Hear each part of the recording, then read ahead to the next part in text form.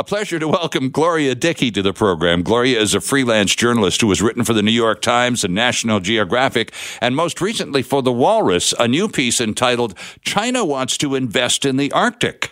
Why doesn't Canada? Gloria Dickey joining us from Vancouver Island. Good morning. Morning. Thanks for having me. Oh, it's great to have you with us. Tell us what brought you to this story, Gloria, please.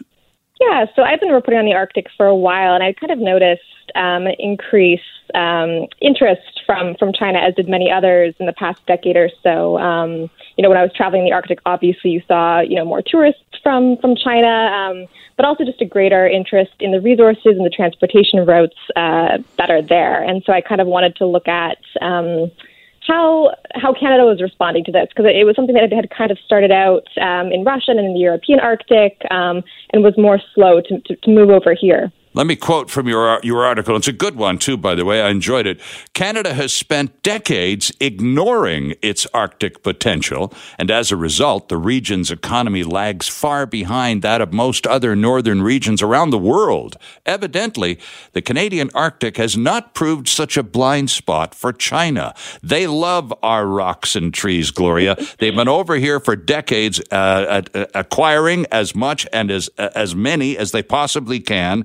And the Arctic is an enormous potential reserve. And so China has huge designs on the Arctic. Stephen Harper tried to tell us this 10 years ago. Nobody paid any attention to him. Mm-hmm.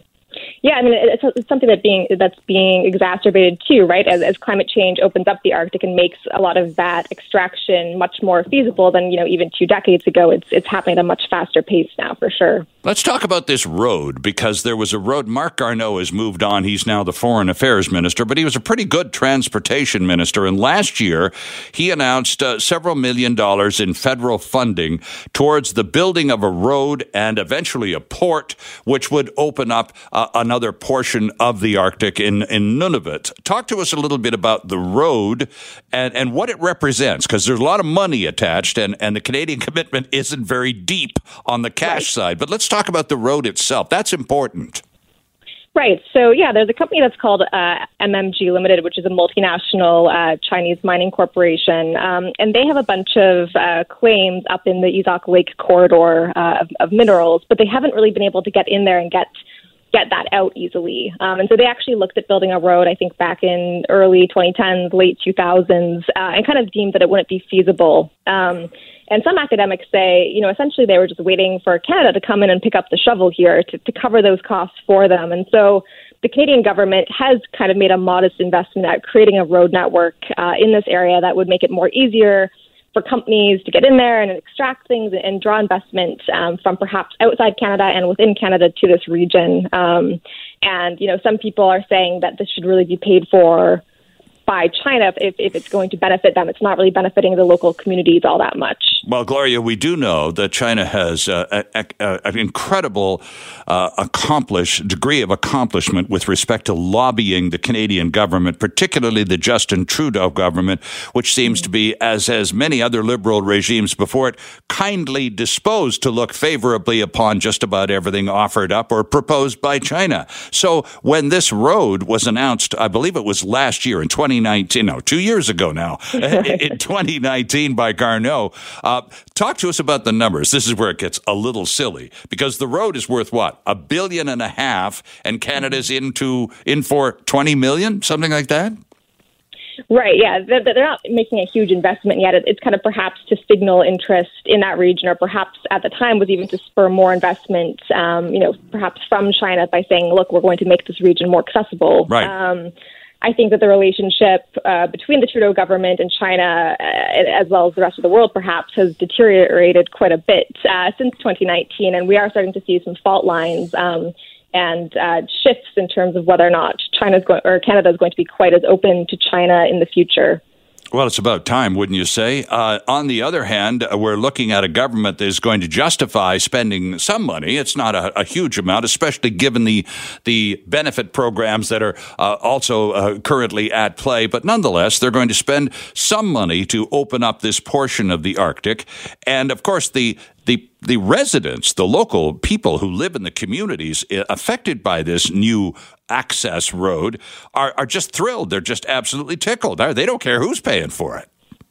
Right. I mean, it might not benefit local communities, but they are saying, whether or not that investment comes from Canada or China, we don't really care. If Canada's not going to pony up, we welcome outside investment. A lot of the Inuit associations will say that. We've seen similar sentiment from Inuit groups in Greenland. Yep. They don't really care who's bringing development to the north, provided it's getting there.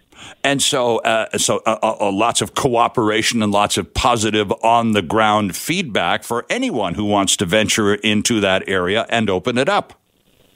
Right, exactly. So in terms of sovereignty, however, any red flags being raised by anyone other than cynics like me? Right. Well, we've seen local government officials worry about the idea of China increasing its stake, in our Arctic, when Canada does not have as much of a strong presence there. Mm-hmm. In terms of passing local legislation or trying to, keep up environmental monitoring efforts on what's happening there. They don't want to feel that pressure, from China, which is a superpower kind of affecting, perhaps even local politics as time passes. So there's definitely concern about, kind of having to perhaps kowtow and make sure that they don't anger China in terms of what they're doing there. Right. Well, of course, and this is all subject to negotiations. Do you have any concept at all, Gloria, of the timeline attached to all of this? The announcement came in the summer of 2019 from then Transport Minister Garneau. I don't imagine there's been a lot of construction activity since. What do you understand the timeline of this new access road to be?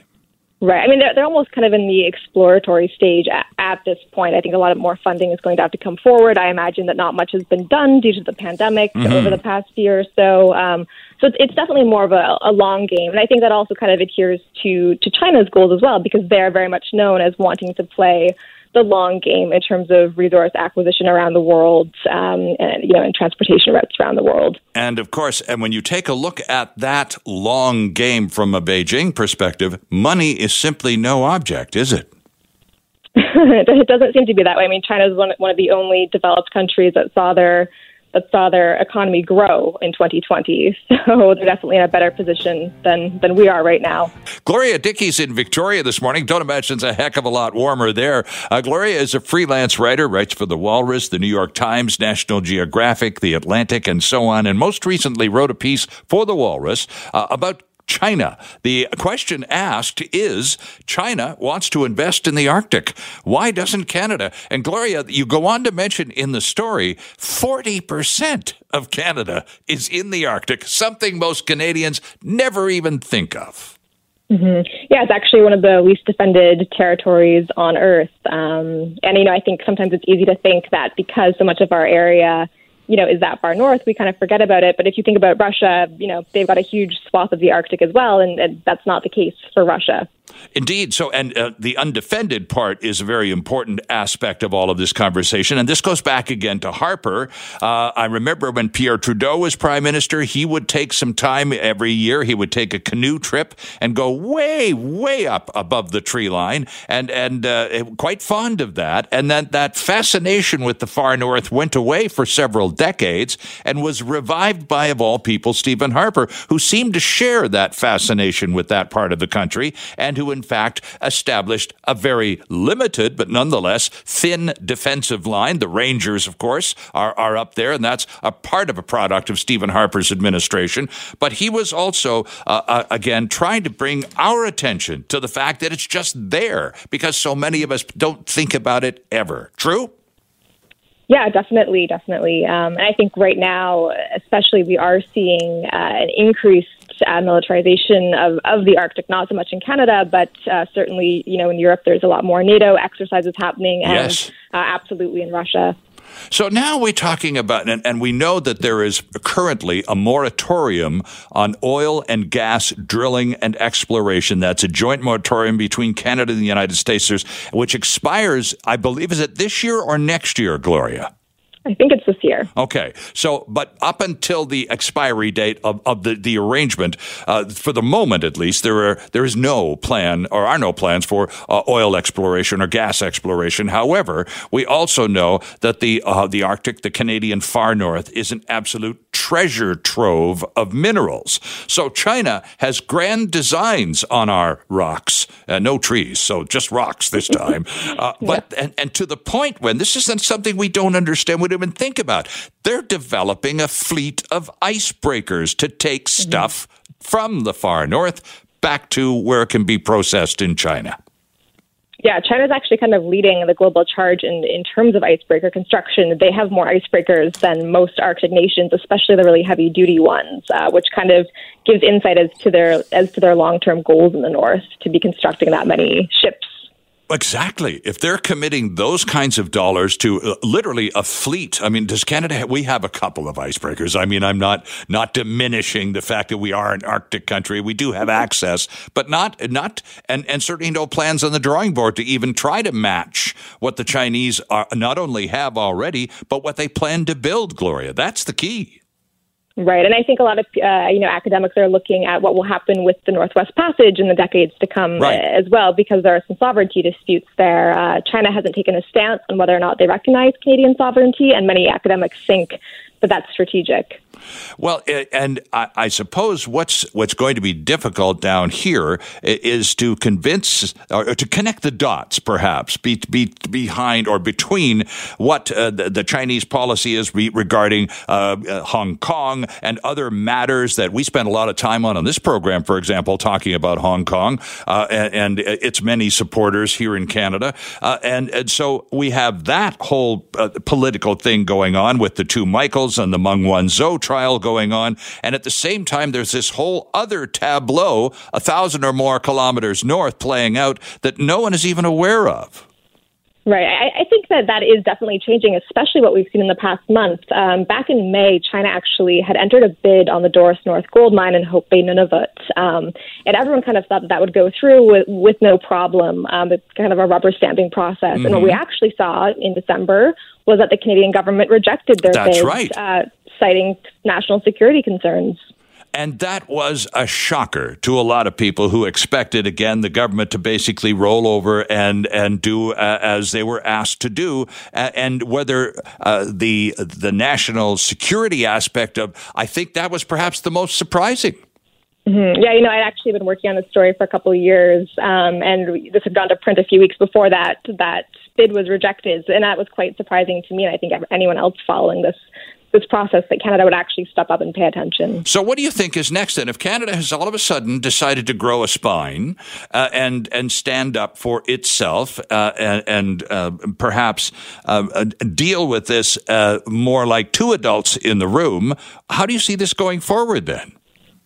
Definitely, I think we're going to see more protectionist policies from Canada. I think the bigger question for the people living in the North is, will Canada step in instead? And that remains to be seen, right? We've seen, ceremonious signaling of giving some money for the road projects, but we haven't really seen Canada fully step up yet. So I think, perhaps it's fine for Canada to be more protectionist about those resources, provided that they themselves are giving money to northern communities and helping facilitate some more development there. Yeah, interesting. By the way, just as an aside, back to the moratorium on oil and gas exploration and drilling, the Trump administration had tried to rescind some of those arrangements, particularly in the Alaska, in some of the refuges there. Fortunately, that era is over.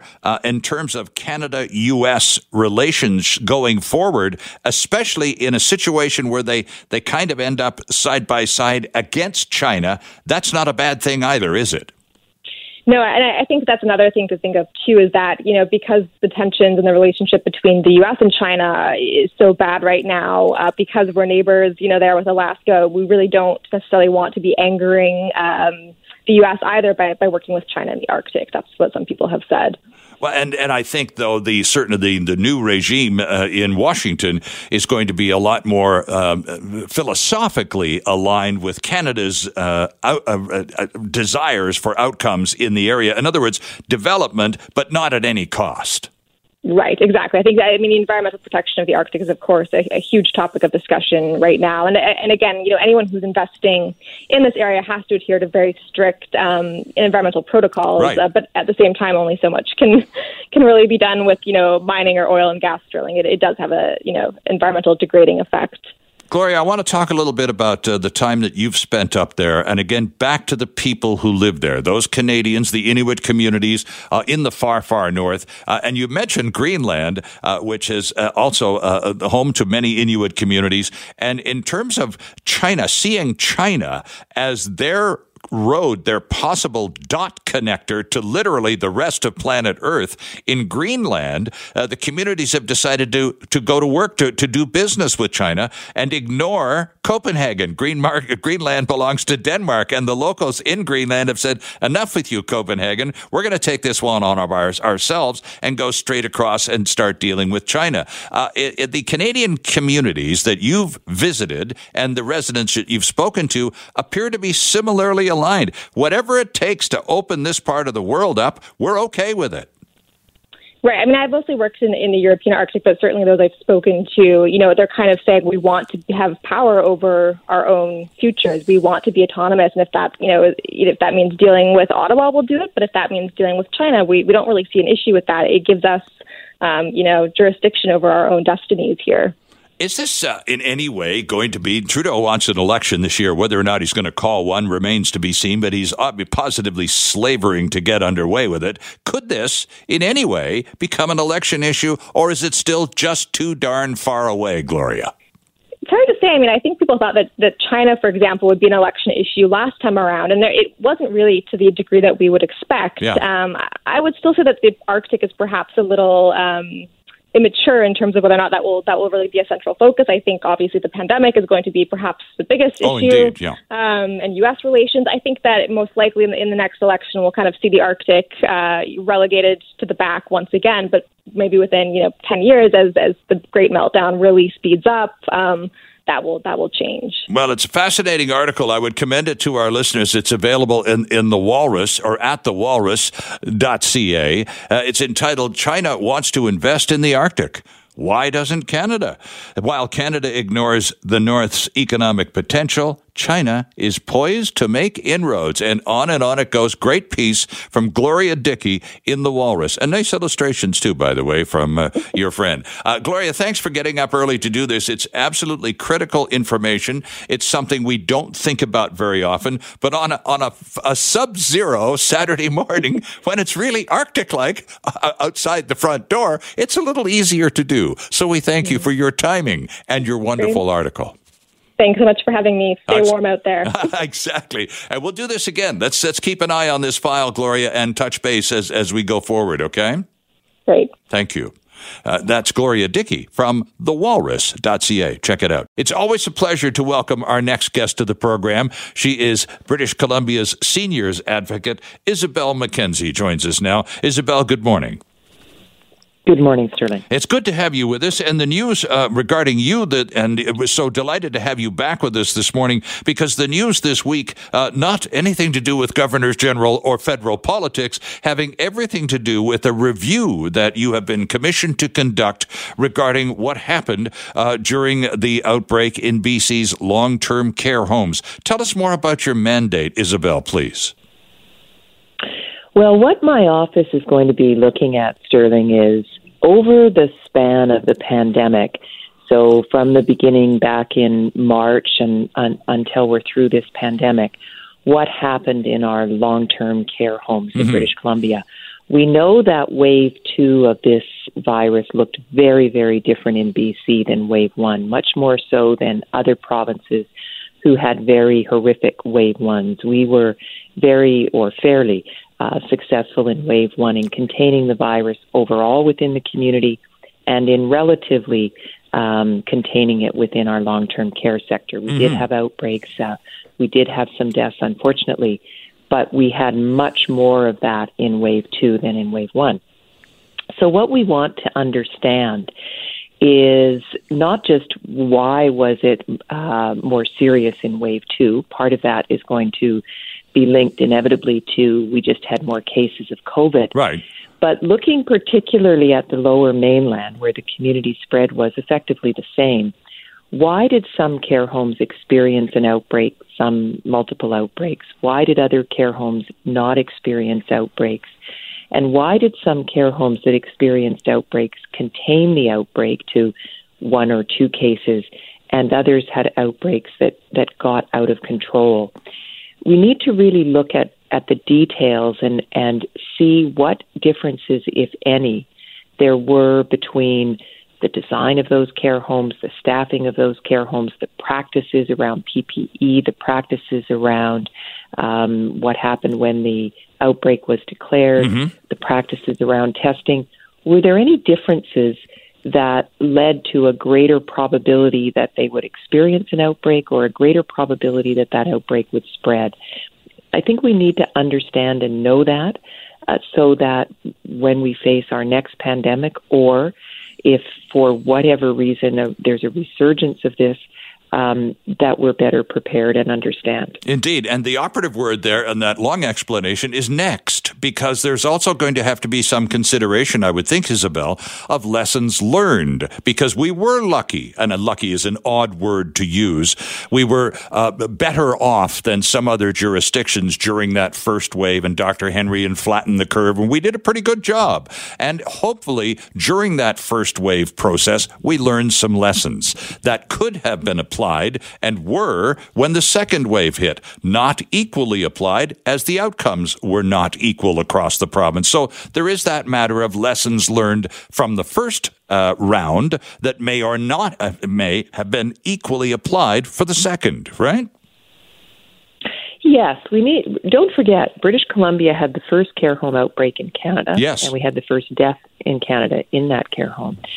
And we did learn a tremendous amount with the outbreak at Lynn Valley, which was horrific, and applied some of those learnings, and it led to a number of actions on the part of the government back in Wave 1.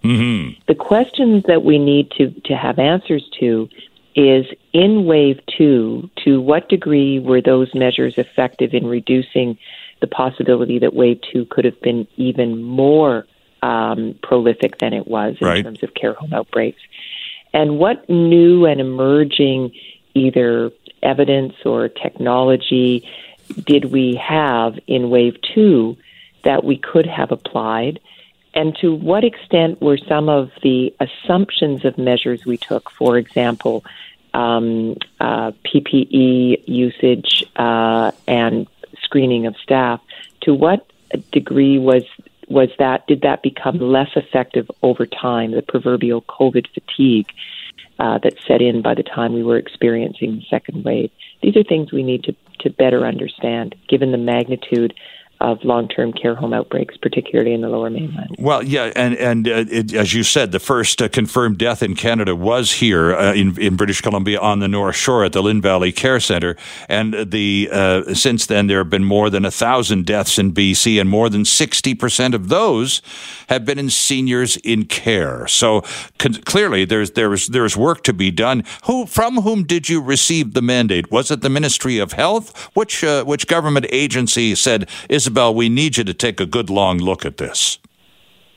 Well, this is a mandate under the legislation for the Office of the Seniors Advocate. Okay. We both determine what we want to and need to review and look at. And the legislation does also allow the minister to ask our office to review something. This review has resulted from basically what we were seeing in the second wave, that we really do need to understand what has happened here. Little Mountain being the most recent and currently the most serious outbreak, and let's hope that it doesn't get eclipsed by another outbreak, but we're not finished yet.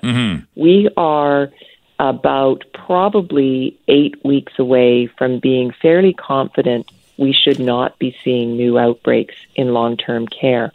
So, and we still are seeing some, although it's reduced significantly.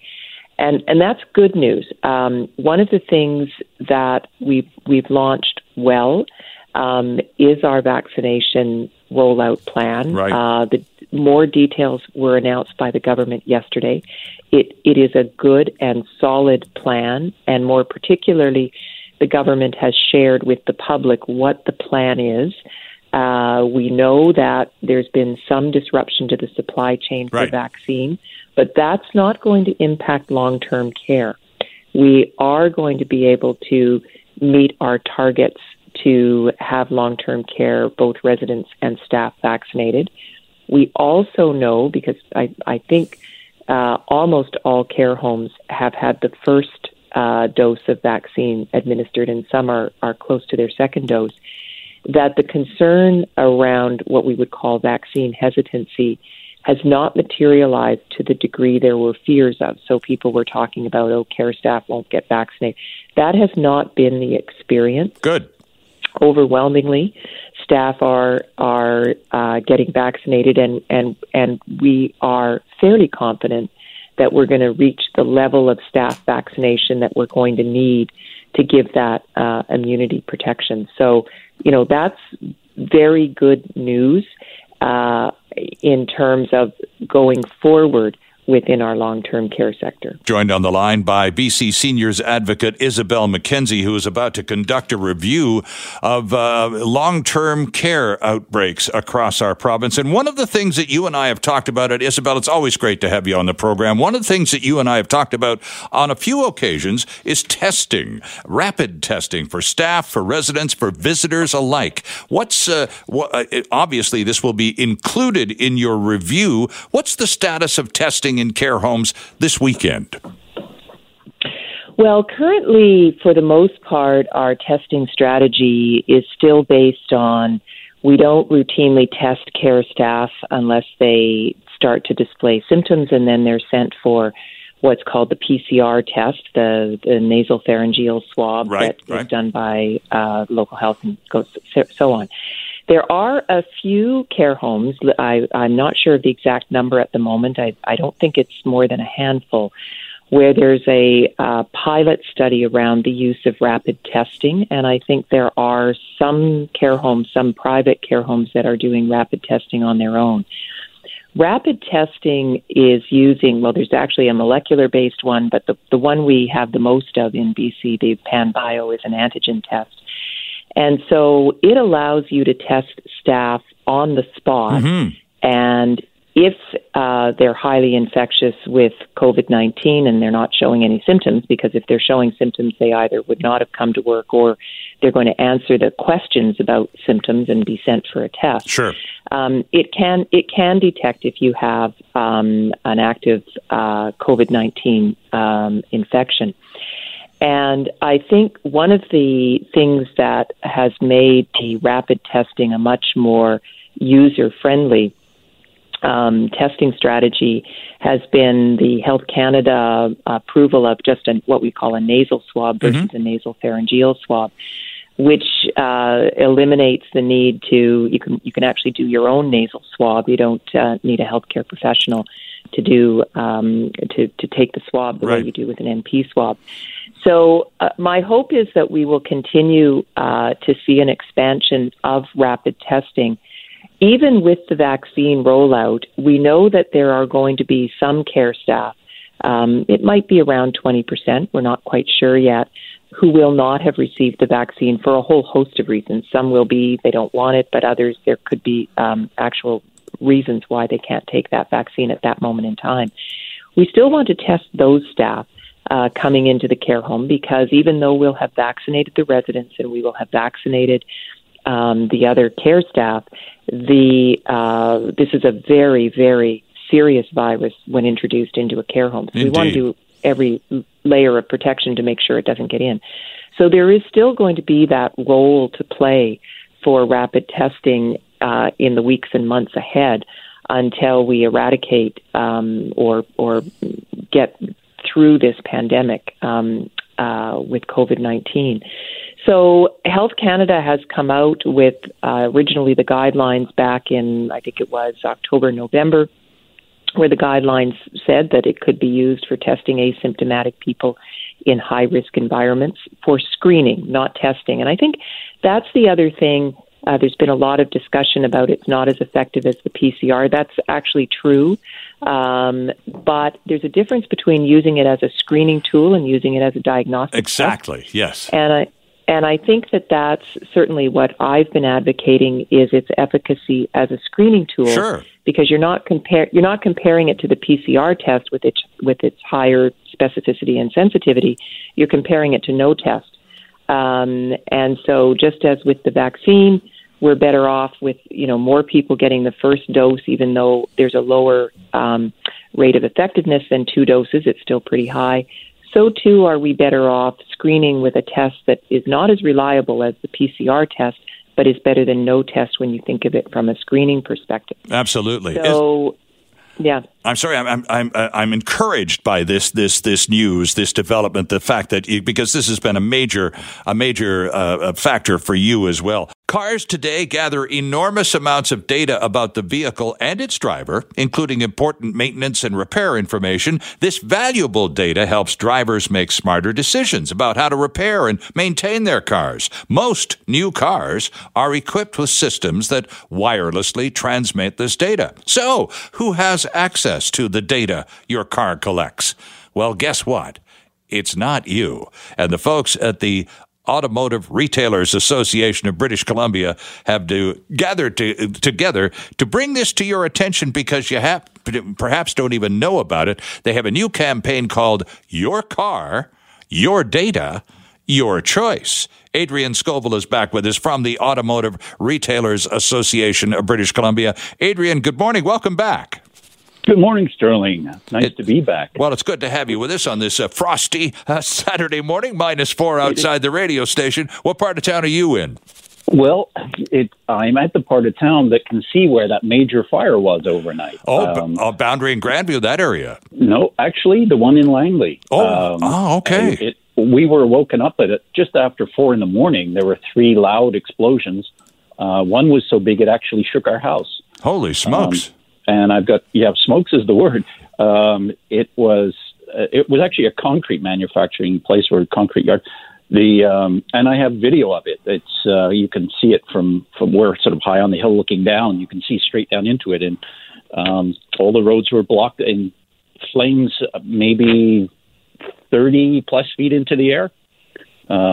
Wow. It was one of the largest I've ever seen, and I've seen some pretty big ones. Indeed. So. Well, our friends in the newsroom at Global would be very happy to have a look at that video, should you decide to share it with us. I'm sure they'd be very much appreciated.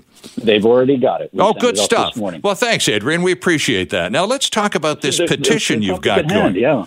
This is Your Car, Your Data, Your Choice. The intro that I read was from a website that you've established to surround the petition, and it's the change.org, and it's where you go to sign the petition. But that information is really brand new to people, especially if you bought a new car and it's got all the latest whiz-bang gizmos and gadgets and so on. You're just the happiest person in the world, unaware of the fact that perhaps all of the information your car is programmed to gather and retain is in fact being sent to where?